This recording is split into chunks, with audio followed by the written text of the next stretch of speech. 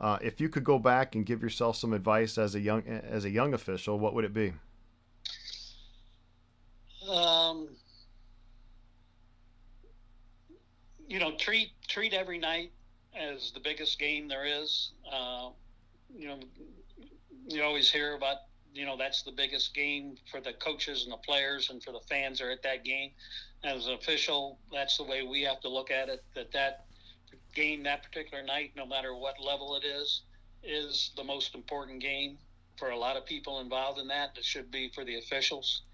Um, I always I always say that the first thing people notice about officials are, do you want to be there? Do you your body language and your facial expressions and how you deal with game managers and things along that line with the scoring personnel at the score table. Do you give everybody the impression that you want to be there? Because if you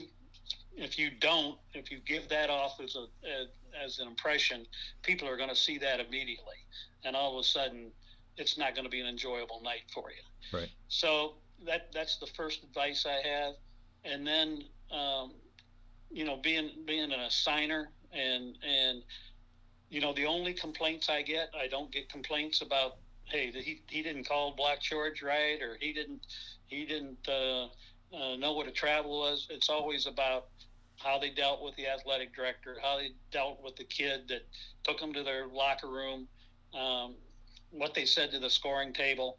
Those are the complaints I get. So, my other piece of advice would be treat everybody, like they're a major part of the game. And if you treat them with respect, they'll treat you with respect.